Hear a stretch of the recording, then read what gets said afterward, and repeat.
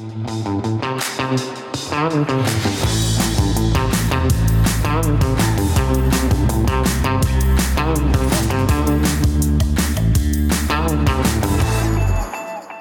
we doing, Dave? Yeah, not bad. We realised that when we do the Tuesday tune-in over on Facebook, which we've been doing during lockdown, we had some comments and requests around, not everyone's on Facebook, but people still wanted to hear about the content. There's been some great stuff. We've talked about bags. We've talked about Battle of the Treks. We talked about trekking boots, mindset, fitness, loads of stuff. And we thought to ourselves, well, why don't we turn these into podcasts? Because, like you said, Dave, they're sitting down listening for an hour. Yeah, exactly, yeah. This is a great format. You can do it on the go, put it in your car, listen to it. It's a bit interactive, so you're going to have seen us answer questions and stuff like that. Yeah, it's a little bit different. But if you're listening to this, obviously, yeah, and you have any questions about any of the things you hear, podcast@evertrek.co.uk. Awesome, Dave. Yeah, enjoy the episode, and we'll catch up with you soon. Yeah, all the best. A little bit of a different one. We put our kind of investigator hats on. Not this one. I think it'll look a little bit different. And delve deep into essentially winter mountaineering boots. Yeah. And which is why we put B2 or not B2.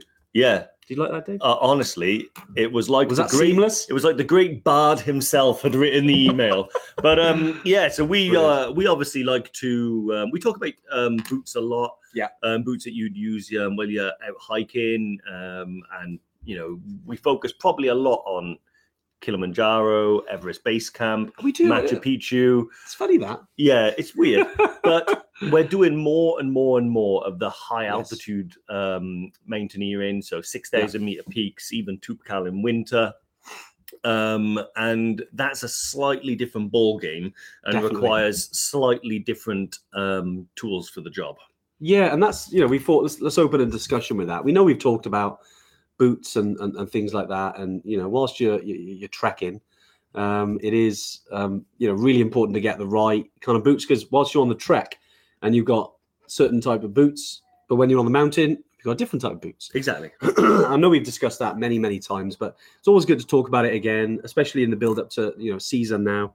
We discussed it after the last season back in Nepal, and we're myself and Dave heading out to do Mera Peak in November. So in literally a month to the day, we'll be flying over to Nepal, and obviously we can't wait to go back. So as you can imagine, Dave goes into shopping mode. And what have you bought yourself? I've spent a lot. So essentially, for doing a lot of investigating and talking to the team and guides who have come back up the mountain, one of the things that has come back is that the conditions are getting cold. Yeah. Say that again. I missed it. The conditions are getting cold. Oh, sorry. Yeah. Something else. Yeah. So you need the right tools for the job. Now, we'll break down sort of what boots are good for what trips and at what time of year. Yeah. But essentially, if you're doing Mera Peak or Aconcagua, you're going to need a good set of double layer mountaineering boots. Yeah. And so I got to shopping. And what did you get, Dave? I bought a pair. So now, me and La Sportiva have had a bit of a tumultuous relationship over the years. Okay. But I love the style of the boots. I think they look cool. They're very nice. I also like the technology that La Sportiva put in a lot of their boots. Yeah. So there are two main choices that I whittled one down to. We'll start with the ones that I think most people are going for at the minute, which is the Scarpa Phantom 6000s. And, as if by magic, Dave, would you like me to just throw that onto the screen? Ready? I hope it's the right one now. There we go. So that's the first one that I was looking at. And regardless of the time of year you're going, that's the type of boot you're going to need to use on Mera. It's a double boot. So that outer gaiter is just a gaiter. Okay. Inside that gaiter is another boot. Nice. And inside of that boot is another boot, like a little bootie that you wear. Very, very nice. However... But you didn't get that one, I didn't go for them. I went for these bad boys. Okay. The La Sportiva G2 Evos. Okay.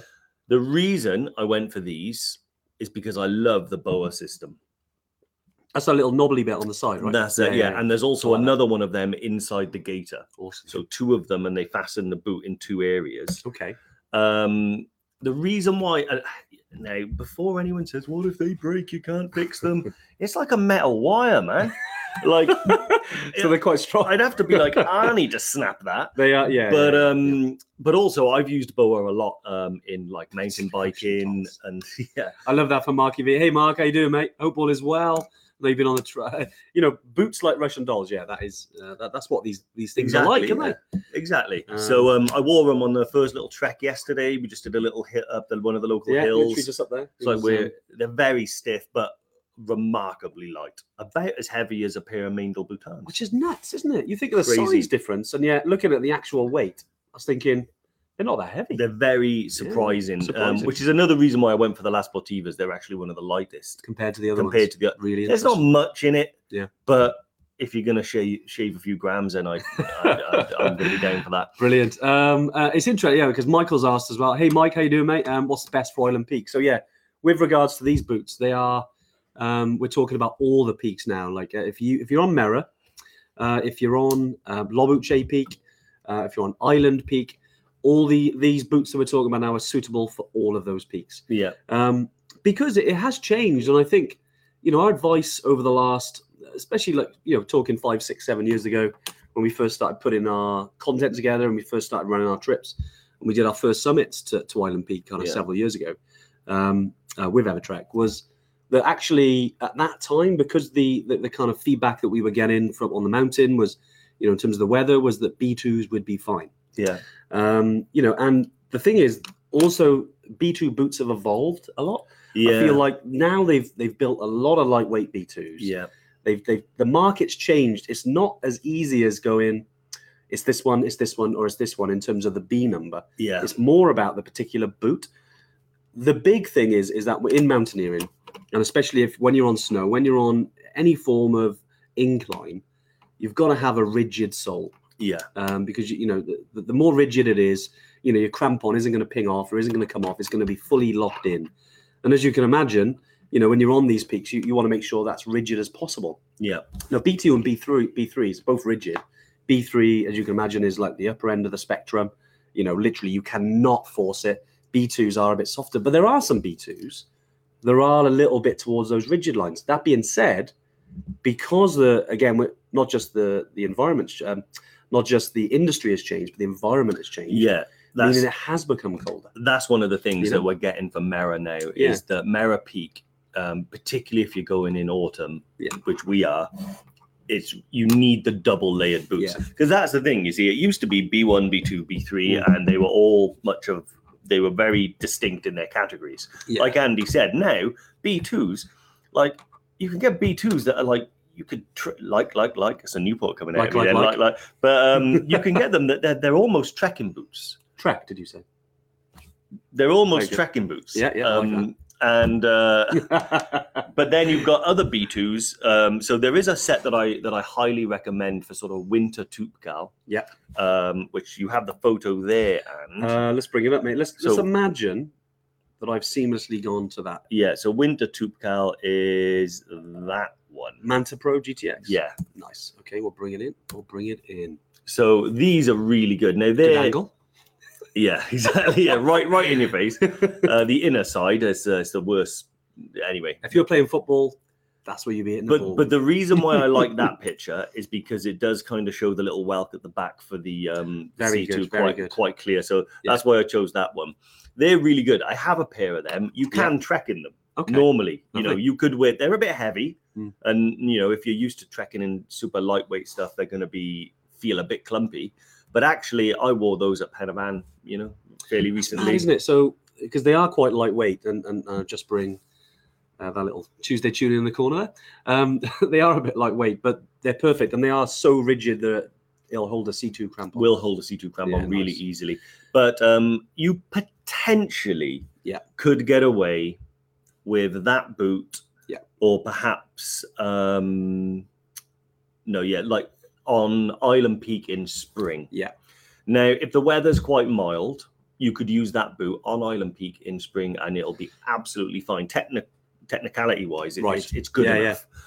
But if the weather gets really cold, you're probably going to want something a little bit more heavy duty. Yeah. So Island Peak in autumn and Mera Peak and Aconcagua, you need those double layered ones we showed earlier. Yeah. If you do Island Peak in spring, the information I'm getting is that if you go to the photographs again, and Yeah, we'll go. Let's have a little look. It says, so it's the one to the left of that.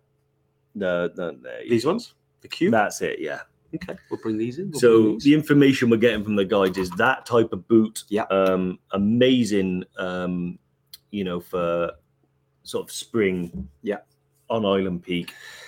There's also another one I got there just to the right of it. I think the Mammut, not the Mammut, the one in the middle. Mont Blanc. Yeah. The Mont Blanc. That's Nice. another one that could be really good. Okay. For Island Peak. Yeah. So these two then. So just coming from Evertrekkers now, looking to plan for because there are some differences, aren't there, in the autumn, in the spring, two massive seasons, and if we were saying right, this is if you're going to go to Island Peak, and you're going to go any time of year, we'd normally say B2s are fine, right? Yeah. But now we're kind of shifting a little bit. Now we're shifting a little bit. So they're B3s. Okay. They're just not a double layer B3. I see. Right. So a little bit difference between the other one you showed us at the beginning, the Phantom Pro. Exactly. Yeah, nice. So Okay. the ones that I bought, the La Sportiva G2s. Yeah. And the Phantoms, and there's also a set of Mammuts on there that are they're So these ones. They're B3. Yeah.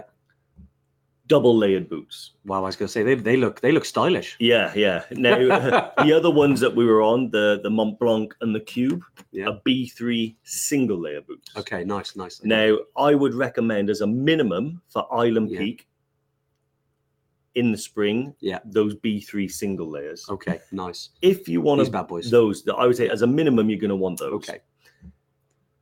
Like I said, you possibly could get away with the other ones, but Yeah. if the weather It's risky starts, though, isn't it? I mean, whenever we're looking at this, we want, we always talk about, and I'll get rid of that boot so you can see us. Yeah. We always talk about managed danger and unmanaged danger, and I think we look at our health like that as well, and especially on the mountains when it's super cold, and we're looking, we're thinking about our toes here. If weather does come in, okay, the guides have some control in terms of right, let's get down. Or they also have some control as if it's that bad, we won't, it's just too dangerous to go on. Yeah. But ultimately, things can happen. And, we're not saying this to scare you guys. It's when we talk about trekking and high altitude and the mountains, it can be and is an inherently dangerous place.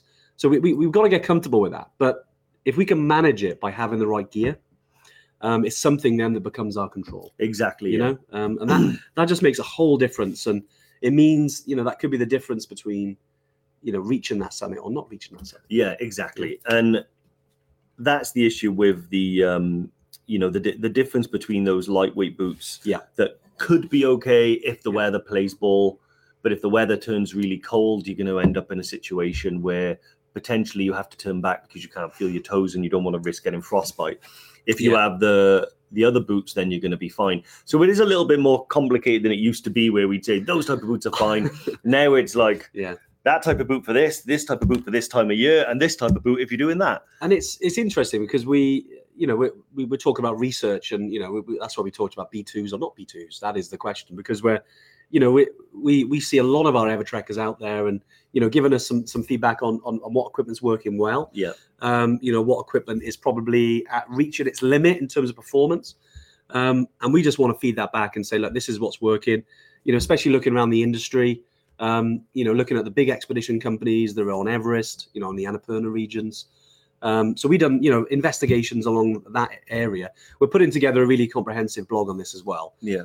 Just so you've got it, so you know exactly where you stand, because, these are big purchases, and they are sometimes, they are a lot of money. You're talking upper end of sort of £500-600. Yeah. Which is a big, which is a big outlay for a trip. But I think if you are looking at safety and you want to get the best performance, some of the ones we've shown there, are some of the best. If you're looking at Mera Peak, Island Peak, if you're looking at the kind of the colder times of year, the upper end of the autumn, the early parts of the spring, You know, and then if you're after that, then you're going for Aconcagua. If you're looking for progression, we get a lot of people who, you know, they come to altitude, they see the mountains, they love it, and they're like, can I go a bit higher? Let's do Island Peak. Yeah. Let's do Mera Peak. And then some of those people, then we've had Evertrekkers that are now coming on to Aconcagua.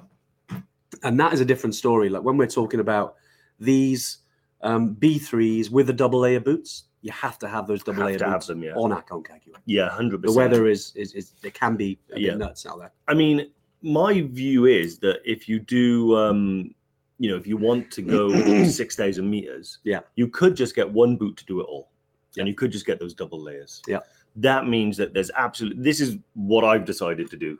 You know, there's no question in my mind then that I have the right tools for the job. The downside is, and this is something we all got to put up with, they're expensive. Yeah, but we are having to adapt to this ever-changing sort of technology with boots. For instance, I saw a post Kenton Cool did the other day, and it was quite interesting where he uses La Sportiva, and it was a bit, I think it must have been like a bit of a promotional post, but he took pictures of all of his actual boots that he uses. I bet he's got a fair few, huh? From the tea house in Namche to the summit of Everest. Really? And what he does is he uses like just random trainers for chilling. Then he has some La Sportiva trekking boots. Nice. Then he has up to, I think, Camp 2 or 3, he'll use my boots. Yeah. And then from Camp 2 to the summit and back, he'll use the Olympus Mons 8000ers. Oh, really? Yeah. And what a great name. Yeah, it's an amazing name, isn't it? Highest mountain in the solar system. And that's the thing, you know, it used to just be you had your Everest boots and those were what you wore unless you were trekking. Now everything's getting more and more stretched out. We bought a pair. I actually gifted mine to Zach because I wasn't entirely fussed. Was that the Equilibriums? The Equilibrium, yeah. I love those. You love them, don't you? Well, I gifted them to Zach purely because he was doing some winter stuff with you up in Scotland, and I figured they were good boots. Yeah, they were good. But Anuj wore them in spring to Summit of Island Peak and said that it was technically probably too cold. Yeah, you could get away with it. Like you know, I'm going to Mera Peak in a month's time. I'll be using some of the bigger boots that you've seen here. Yeah. And even though I love the Equilibriums, I don't want to risk it. You know, I could probably get away with them. You know, but and Jerome, and thanks for all these questions as well. We got all these questions are great, by the way. We will come on to them. How do you hire boots compares to those you recommended? And it is a biggie because over the years we've kind of discussed, and you know, these are the mountaineering boots now, not the trekking boots. The trekking boots, you know, we feel like, you know, there's a lot of good ones on here as well. Like some people talking, who was it? I think they're talking about Scarpas. I think Marky V's talking about the Salomon GTX4, you know, and that's for doing, you know, Everest Base Camp. That's for doing, you know, Annapurna Circuit, Annapurna Base Camp. You know, the trekking side of it is perfect. Yeah. But when you're talking about the boots, hiring these sort of boots is a bit of a lottery. You know, we've seen that. We've had customers and Evertrekkers who've gone out to Nepal. You know, it is a big outlay, so to save money, they've hired the boots, but it hasn't worked out as well, or it's, you know, they don't always fit. Yeah. There's not always availability because you're in these remote regions and you're in the areas that, they almost, obviously they're not worn in, and they're not the best quality. Yeah. So you're giving up a lot there. Whereas if you can stretch and afford it and get it, obviously that's going to be a better. I mean, there are higher options. It's just that we're leaning towards now, and our advice is kind of evolving a bit, is that actually it's best that if you are taking on these peaks, it's probably best you don't hire them. Yeah. You can do if you really must, that's fine. But if you can, get them yourself. Yeah, it is one of those things now where our mindset is changing because we have had when we started doing peaks, there weren't huge numbers. Yeah. Now, every year, we're getting more and more people. So our knowledge of how to run those trips has expanded hugely in the last couple of years. Big time, yeah. And we're very, we had a really amazing group go to Mera last spring and gave me such valuable feedback that I've, personally going to use. And one of the feedbacks that we've received, and it's not just from our group, it's from all groups that start Mera, is that the rental boots, it's a gamble. It's like any of you that have gone skiing, you rent the boots, they're not molded to your feet. They don't feel comfortable. It'll make do, but it's not ideal. And one of the biggest issues that you have is that the quality is not guaranteed. Yeah. Because those boots start out brand new, and the first person to rent them has an amazing pair, but the last person to rent them probably had a pair that weren't accurate, weren't adequate. And they do get cleaned and washed and things, but it's just. But like anything, it wears out, right? Just a little shout out there. I know we got some Evertrekkers that aren't, at home. Some of them are on the road. Some of them are on our trips. I think some people from Kathmandu, which is fantastic. Awesome. We've even got Sean all the way. I mean, bet it's hard work out there in Barbados. Yeah. Watching the TTI from Barbados, mate. Well done. No, I mean, Sean, I feel for you, mate. That must be horrendous. If he's drinking out of a coconut right now, I'm gonna not be happy. Chilling on a beautiful beach with teal water. Oh, here we go. We've got Glyn. Namaste from Nepal. Langtang tomorrow. Great stuff. Enjoy, Glyn. Can't wait. I want to see loads of those pictures from Langtang. Amazing. One of our newest trips in Nepal. Going to be fantastic. It'd be great to see some pictures coming back from you, Glyn. Good luck and enjoy the route. Yep. It's going to be fantastic. Lee's in work, which sorry, Lee. I don't know what. At least we're tearing you away from your work. Yeah, right? but do you know what that means for him though? He could be anywhere. That's true, actually. That's true. He probably can't say. I mean, if he said, he'd have to kill us. That's true. Yeah, or he could be in like Darren Lines in Brecon or something. He probably. That's fine. Yeah. Marky V, brother-in-law, was coming with me to EBC. Size 14. Wow. It's that is the upper end, isn't it, of shoe size? Yeah. It's hard. You're gonna have to send an email for those bad boys. I think. Because they're not to us, to the to the people who are making them. Yeah, it's hard. I mean, there might be some out there, and there might not be as many options. I think that's always going to be the issue there, isn't it? It might not be as so many varied makes. Hopefully, Maindel will do a nice pair of size 14s. But hopefully, let us know how you're getting on. Oh wow, nicely. Brecken's not that bad. No, well, it is if you're forced to do the fan dance. I suppose that's true. That's true. And talking about Brecon, I think we may as well segue on to the training weekend because we've still got some spaces left. Surprising. Is it this? Normally they sell out, but maybe it's people thinking, Brecon, October. That's going to be a wet, sunny weather, right? But it can't be. The weather can't be worse than it was in August. Yeah, this year. So we still got space. Still got space. Definitely get yourself booked in. It's not the fan dance that Lee would love to get doing again, but it is in that same region. So it is in the Brecon Beacons or Banau Breconiog in Wales, and we'd love to have you there. The Altitude Centre are coming and joining us. Which is great. They're bringing some of their equipment as well, so we're going to be doing some of the tests that we can put on the body to kind of see how you're doing at altitude. Having done that ourselves in London, it's absolutely it's interesting to look at it from that way. So it's great to have their expertise there, just to look at it from the scientific point of view. Obviously, with ourselves, we always bring the experience and the experience of our community and Evertrekkers over the years and what works well from our side. But it's great to see the science and why like acclimatization isn't always easy. It's just interesting to see how the body works and how it adjusts to low oxygen environment. Yeah, it's really interesting. Yeah, links in the comments there. Definitely get on if you can make it. It'd be lovely to see you. Obviously, myself and Dave be there as well. Awesome. Oh, Let's Talk is here, but I forgot. I've forgotten their name. I know. This sounds really bad. It's been a few weeks because we didn't do it last week. It was a few weeks before, but whoever Let's Talk one-to-one talking therapy, remind us of your name again. Apologies. We will have to write that one down when it comes. But right, Gavin. Yeah. Laces versus Boa. Dave, I know this is probably interesting between me and you because I like laces, you like Boa. But you're bringing me onto the dark side, aren't you? Yeah. So Lorraine, hey Lorraine, how you doing? Lorraine. Right, I'm gonna write that one down. If I write it down, he has written it down as well. Well, thing is, it's like anything. If you listen to something, you only remember 20% of the time. If you write it down, you remember it 60% of the time. So I'm almost there. Yeah.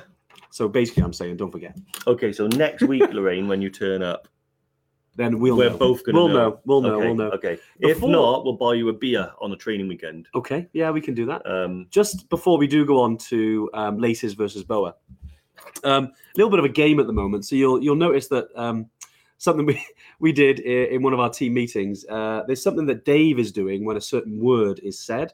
So if anyone can guess that word, the first one who does will win a buff, and we'll send it out to you. Mm-hmm. And that word is actually, well, we're going to give them the word. No, because they got to guess the word. Because otherwise we'll just get everyone on you. Okay, and what have you got to do when the word is said? I think that's giving it away. Okay, as well. All right. So essentially, Dave has got to do something that he normally doesn't do. Yeah. And if you can guess that, and is the first one to guess the word, the first one who guesses the word, will win an Evertrek buff. Excellent. I think so a bit of fun. I think it's happened 2 or 3 times so far. And looking at some of the guesses, Bhutan, Marky V, it's not. I know that would have been too obvious, right? Yeah. It's something a little bit different. But anyway, we'll continue, and then we'll see. I'll go for the comments. We'll see how it goes. Let's see how it plays out. So my argument for BOA. Yeah. I first come into contact with BOA buying mountain bike shoes. I just think they're absolutely amazing because why I love them for mountain biking and why I got a lot of affection for them is because you get if you mountain bike in the UK, particularly in Wales, you get muddy and sloppy and minging. Okay. Right? Is that what happened? And you have laces. Sunday, was it? That's a lot what happened Sunday. Yeah. And so you got laces. They're just disgusting. BOA don't have that problem. Okay. That is very true. Then the first time I used a pair of BOA on mountaineering, and trekking. So me and you are on a winter peak. Yeah, it's minus 25. There's a lot of wind blowing. I see where you're going. You've got to do up your lace. Yeah, I suppose. Done. Yeah, it is a little bit. Different. You've over tightened your lace end. Okay, I see what you've done. Okay, so it's easier. It's a lot easier, and I have never. Ever broken a pair. What's the kind of price difference? I don't really know, to be honest with you, because I've never found a pair that both have and haven't had it. Yeah. What I will say is they tend to be the more expensive option. Okay. So I have a pair of BOA mountain bike shoes, and they are more expensive than my non-ones. Yeah. But when it comes to the mountaineering and trekking side, I've not found a comparison. Okay, interesting. Yeah. Great stuff. And that's it, isn't it? Because they're all a lot of the high altitude mountaineering stuff are expensive. Yeah. So it's hard. There's no getting around it. Then, depending on where you buy them from, if you buy my boots direct from La Sportiva, there's no getting around it. They're £900. Okay. I paid. Are you related? Yeah, I didn't. I paid £618, but I ordered them from a company called. It's because it's burned into my soul. But I'm going to use them this year on Mera. I'm going to use them in January on Aconcagua. Right. And if you want to do those, you have to have them. And I found a company, I think they're based in Germany, called Alpine Trek. You see them all the time on the internet, and I've looked at their stuff previously. And what I loved about that company was they did the half sizes. Nice. So you're 10.5 normally. Yeah. Well, I was choosing between 45, which I think is 10.5. Yeah. And then most other ones go straight to 46, which I think is a little bit over 11 or something. Yeah. But then these did 45.5, which you don't see a lot in UK shops. So they were really good. Hey everyone, sorry to disrupt your podcast listening today. I just wanted to jump in really and talk about something that's really close to our hearts. Certainly the last kind of 4 or 5 weeks, which is Morocco, especially after the earthquake devastated the region, especially the High Atlas region in Morocco. So we wanted to just jump in really, disturb your listening, and talk a little bit about Toubkal. Absolutely fantastic trip. We've actually got 2, a 4-day and an 8-day trip. Very physical, definitely challenging, but very, very fantastic place to actually trek. So we'll put the both trip links in the notes. Highly recommend you get on there, have a little look at the trip. You could even watch Mount Toubkal First Ascent, which is a nice little video that we put together from our very own musical Yeti Zach, who went there, took on his first mountain, which was Toubkal, which was a bit nuts, but he absolutely beasted it, done it, and talked about his journey, both before and after and during, and highly recommend you watch that. But right, I'll leave you to the rest of the episode, but definitely if you're interested in going to Mount Toubkal, I'll put the links in the notes and they'll go to the trip pages, have a little read, and yeah, definitely get out there. Cheers, guys. Just conscious of time as well. I know we've had a lot of questions in because we've had a lot in. I would normally say John from Brecon, but actually no, this is from Jamie. Jamie sent a lot of questions. That's a tremendous amount. That's tremendous effort, by the way. I respect it. There's probably about 11 on there. So, and I know there's been some questions on here as well. So we'll definitely go through them. Don't forget about that word, by the way. If anyone guesses it, keep guessing. Yep. I know we've been talking a while.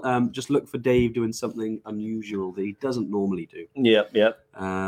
Because right now we've got, I mean, just before we go into that, got a lot of customers out on trips. Yeah, we do have. You slipped me up. You slipped me up. On treks. Yeah, we do. And that's the amazing thing. Yeah. Is our season in Nepal has started. It has. Always an exciting time of year. We had our first ever trekkers reaching Everest Base Camp this season. Yeah. Yesterday morning, our time. Yesterday afternoon. We've got some jazz hands going here. So they've noticed the jazz hands. Yeah. But what's the word? Jamie Littlewood got it. The word is trek or trekking, and it's me doing jazz hands. There we go. Well done. Well, Jamie, I will write your name down. Jamie Littlewood's got himself a free buff. What it was, we were playing a card game, but we weren't drinking, so we couldn't do like drinking forfeits. So my forfeit was that I had to do something like this on the TT. That's a good forfeit. Yeah, quality. Just bring a little bit of fun right to the Tuesday tune-in. But well done for getting involved. Anyway, so Jamie, right, we will be sending you a buff. Although he called me David. Well, he's being official. Yeah, no, I like it. I tried to rebrand as David once and it didn't work. You rebranded as David? I tried to. Oof. What was it? Rejection? You rejected it. That's fair. Yeah. Okay, so back to the questions. So should we? I mean, I reckon we save those big long lists for maybe quick fire. Yeah. Okay. We quick fire. Okay. But there's loads. Michael Perryman has asked, what boots are best for Island Peak? Yeah. Hey, Michael. So I can sum that up quite easily for you. If you want a pair of boots that are 100% guaranteed to work on Island Peak, regardless of the weather, you want the double-layered B3 boot. Nice. If you want a pair that are definitely 100% gonna work in spring and most of the time in autumn, you just want a set of normal B3s like the La Sportiva Cube GTX or the Scarpa Mont Blanc. Nice. There we go. Okay. Very good. Very good. And that's exactly it. The point, isn't it? Is that you could use B2s, could use them, but it's highly likely that you're going to struggle with the weather. Yeah. Any time that you go. So B3s and warm ones. Yeah. Essentially. Good question. What else we got? I know you can be question master today, Dave. Okay. So Jerome has asked, Dave, does your recent knee injury dictate what type of boot you choose? Good question. It's a good question. At the moment, I don't think about it, to be honest with you, because it's I had my knee operation in 2021. So it was a lot of 2022 where, I probably couldn't have got away with ultra stiff boots. Yeah.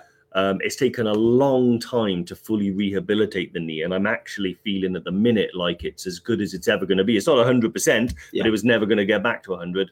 I would say, if you're fresh off a recent knee injury, wearing super stiff boots means that a lot of that torsion, because your foot isn't bending, is sent up the leg.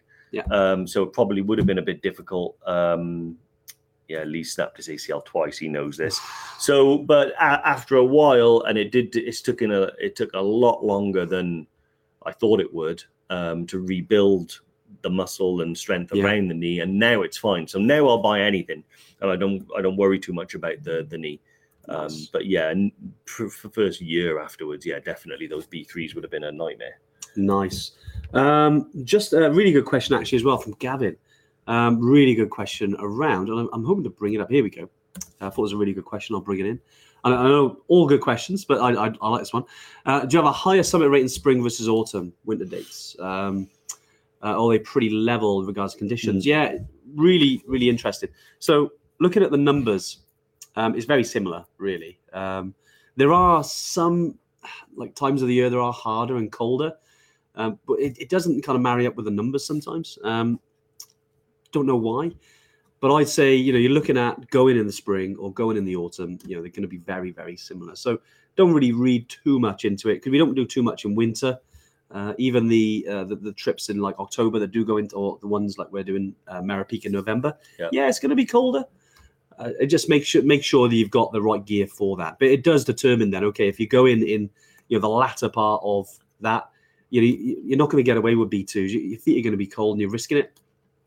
I could do, but it's just going to be risky. So yeah, for us then it just leans right. Just take that whole risk out the equation.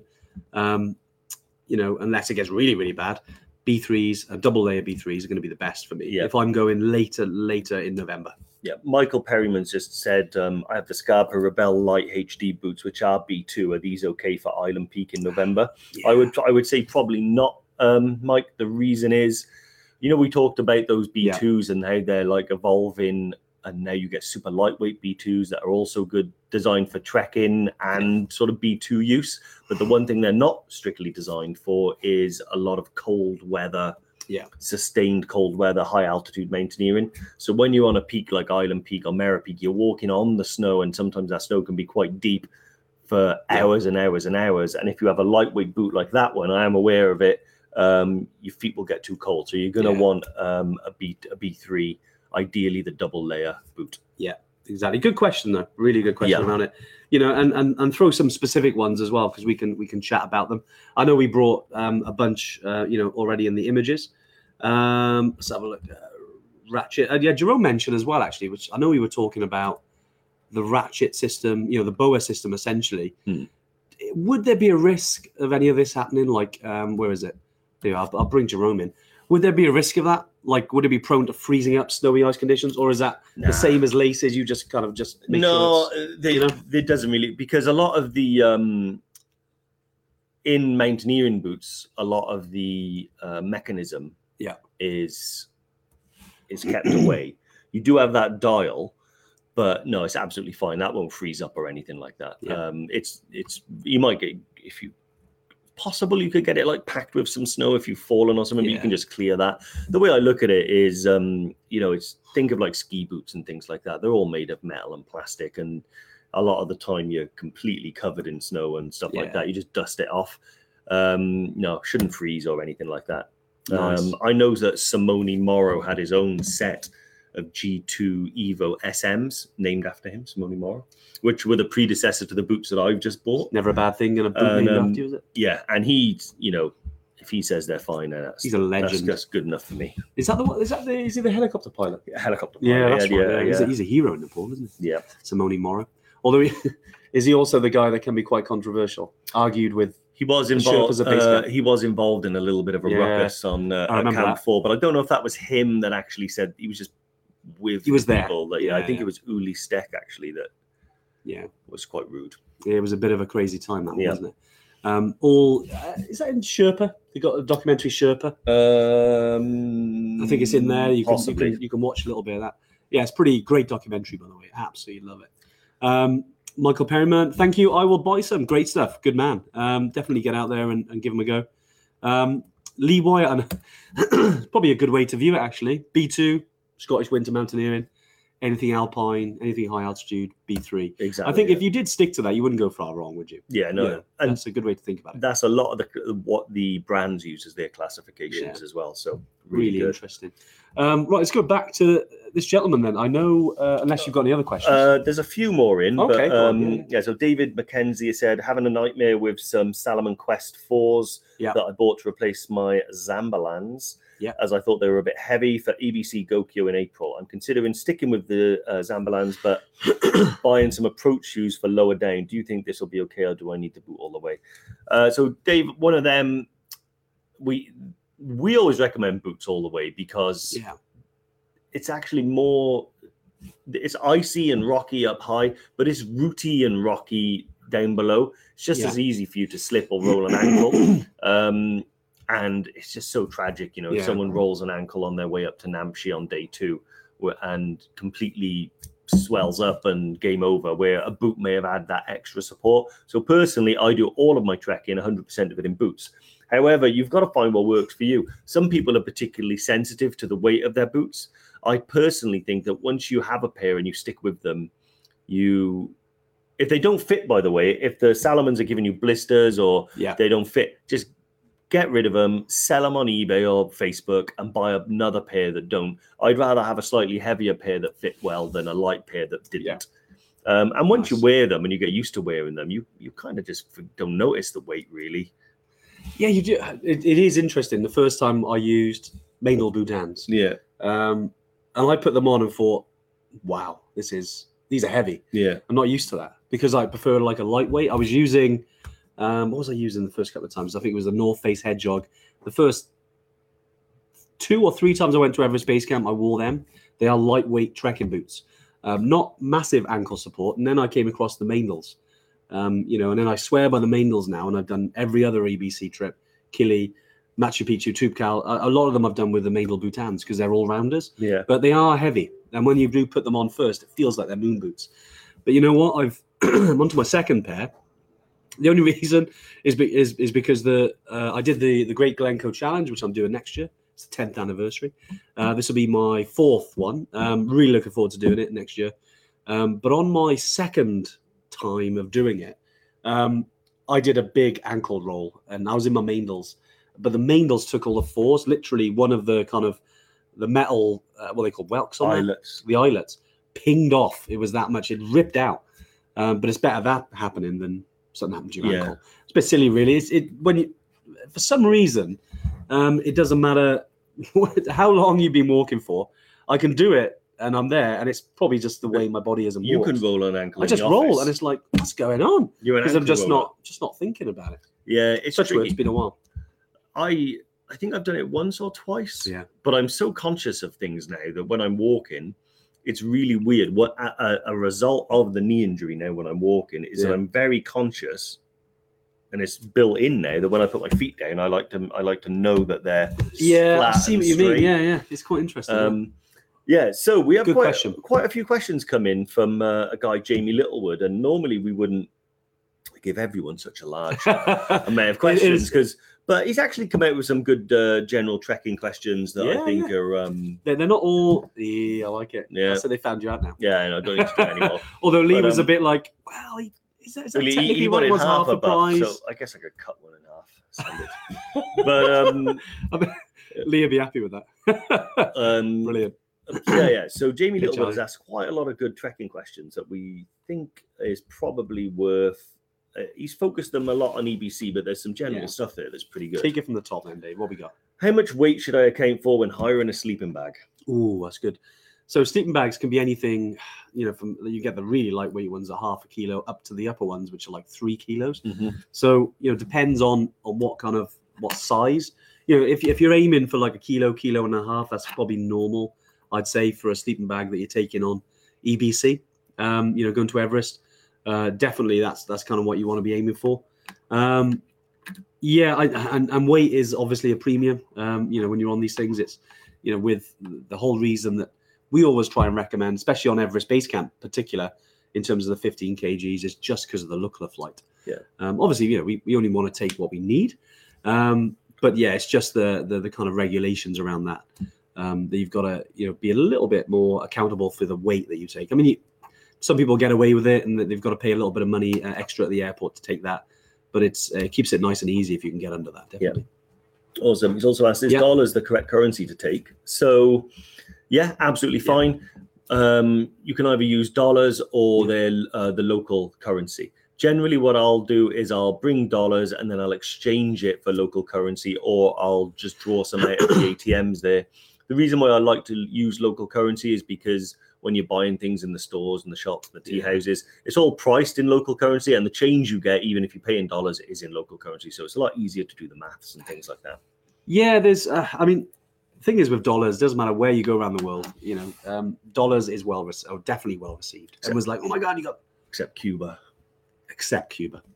But majority, you're looking at Nepal, and North Tanzania. Yeah, I wouldn't take dollars there either. They're the only two countries I can think of right now where they probably really would be against it. Yeah, just don't go. I'm obviously go to Cuba. Iran. 3. Like, any more now before we get them Okay, no, I'm done now. Yeah, I'm done.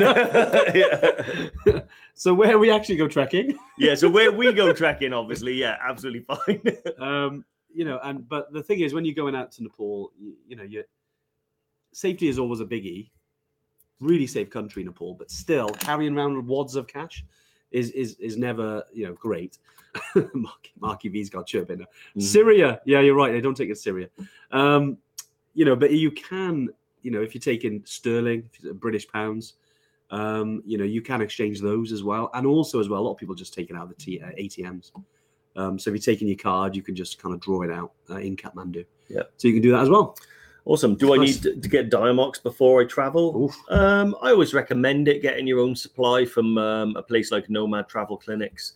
That way that you've got your own, so you know it's in date and stuff like that. Yeah. But if you do need it, the guides will have it. It's also widely available in Nepal. So all the tea houses pretty much have it. It's all the chemists in Kathmandu have it. But I always tend to get my own just so I know where it's from. Yeah, nice. It is one of those things, isn't it? I mean, we have done, a whole kind of live and Tuesday tuning all about Diamox. Definitely check that one out. We go into it in depth in terms of our recommendations of how you use it or how not to use it, because there's a lot of opinions out there in the world. But we've seen it be used really, really well and as a powerful tool, at high altitude if you're struggling, essentially. Do I need to take a water purification tablets, or should I use a bottle with a filter in it like the Life Straw? Yeah. I'm conscious the cold can break the filter, but the tablets make the water taste dodgy. We've thought of this. It's funny that you said that. We come across same problems, over the years, but luckily in Nepal now, we use water filters, so you don't have to chlorinate the water.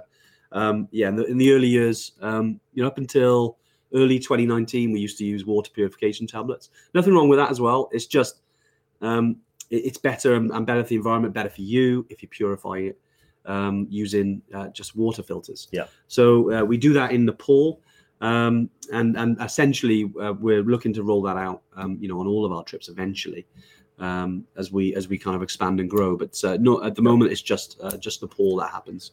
Awesome. How hard are the beds? Do I need an inflatable mat? In EBC, no, the beds are fine. No one I know uses an inflatable mat in the tea houses on the Everest Base Camp trek. Yeah. You get a nice little foam mattress, perfectly nice, more comfortable than a blow-up mattress on its own anyway. So yeah, nice. Perfectly good.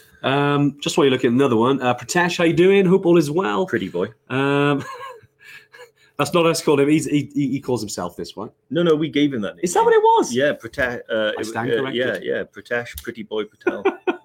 Brilliant. I hope all is well, Pritesh. Is there a charge using the ATMs in Kathmandu?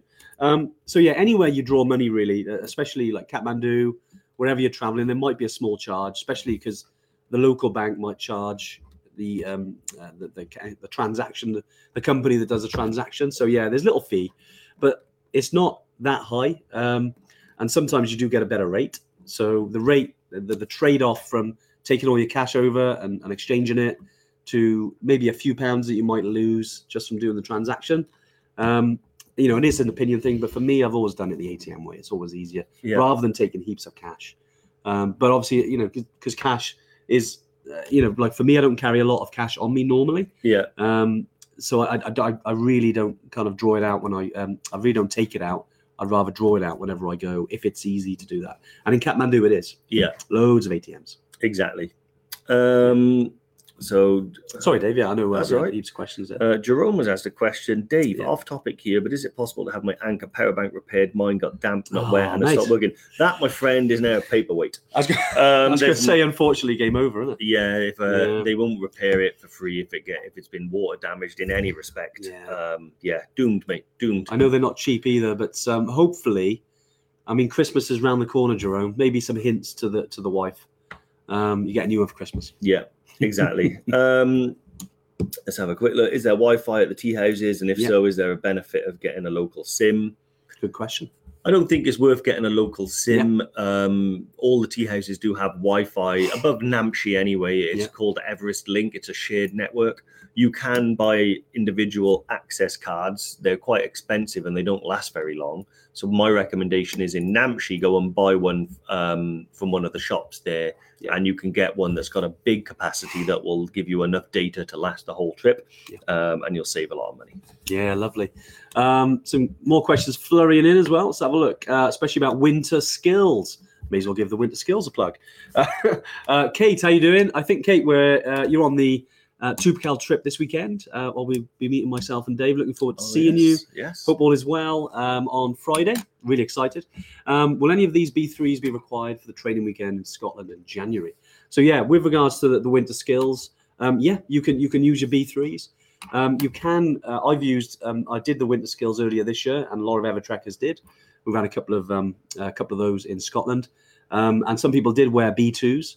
But if you have got B3s and you're thinking about going to somewhere like Mera Peak, Island Peak, maybe even higher, use those same B3s, because the incline, the terrain, they're still steep, and the kind of more rigid boot you've got, the better. But you can get away with some B2s. But yeah, if, for instance, that winter skills weekend was the only one you're ever going to do on winter, you could probably get away with B2s. But we're kind of encouraging more the B3s these now in terms of the expeditions that you're eventually planning to go on, A good question. Yep. Let's have a look now. Thinking about weight saving, do I need to take shower gel at the tea houses, or will they offer that facility? Can you buy theirs or where I won't be shower on all of the trail? Yeah. I bring like a little travel one, like that big from Boots. They sell them. I'll be honest, you'll have almost all of it left at the end, mate. You'll have See you, Jerome. Most of the opportunity for a shower is Namshi on day 2, which is not really needed. And then Namshi again on day 10. Yes. Which very needed. So other than that, it's sort of wet wipes, and then sort of have a sort of bag of death, as I call it, where you put all your dirty wet wipes and stuff like that. Good question. I don't know if did you answer this from David about the duffel bags in Kathmandu? I haven't answered it. No. Sorry, I know there was some bag stuff there as I was reading. When we get to the hotel in Kathmandu, I'll bring this one in because I think it's really, really important. When you get to Kathmandu and there's a briefing, you'll do that in Hotel Aloft, and you'll get your duffel bags. So yeah, you'll get one, an Evertrek one from us, and we want you to use that on the trek. It does get a bit kind of thrown around, dusty. If we do get some yaks involved, they do all go on the back of yaks. We have seen some porters, sliding down if it snows on some snow on the bags. Yes, they do get used a lot. So yeah, you can leave the bag that you bring to Nepal in the hotel and secure locked up room. With some, if you get any souvenirs, spare, pair of clothes to keep out the dust, leave that stuff in Kathmandu. Always good when you arrive. You'll also get a t-shirt as well.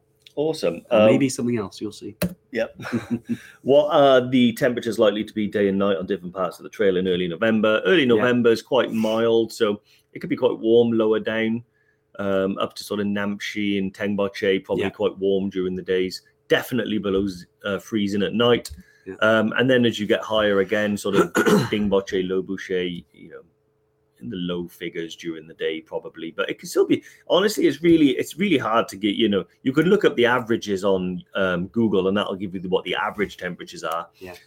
It's hard to tell you from personal experience because every time I've gone it's been like quite different. So I can tell you that on one trip I went in spring and it was freezing and covered in snow, and then I've been in autumn and I've been literally at base camp in a t-shirt like this. Sweating. I know. So honestly, I would have a look on Google and check the average temperatures out, but be prepared for it to go below freezing when the sun goes down. Lovely. There was a question here from Andy, I believe. Here we go. First time, just signed up for Kili, September. I'm a Vivo barefoot walker. Awesome. We met some of the people behind the scenes at Vivo. Actually, lovely people. What do you reckon for Kili? So yeah, I'm not a barefoot, as in I don't use that, but I know you have quite a bit, haven't you, over the years? What about Kili? I know some people have used them, but it's still open, right? The tricky is, I bought a pair, and I think they were called trackers. Yeah. And what I found with them is that they didn't have enough sort of protection underfoot for the really sharp rocky Right. terrain. Yeah. So although they had like a nice grippy sole, Yeah. If you stood on a sharp edge of a rock or something like that, You're I gonna still feel it. found that you could feel it. Also, they definitely weren't the warmest. So if we had them on when we did Killy, when we did it, That would have been dodgy. would have been really, really uncomfortable. Potentially, I'd have turned around.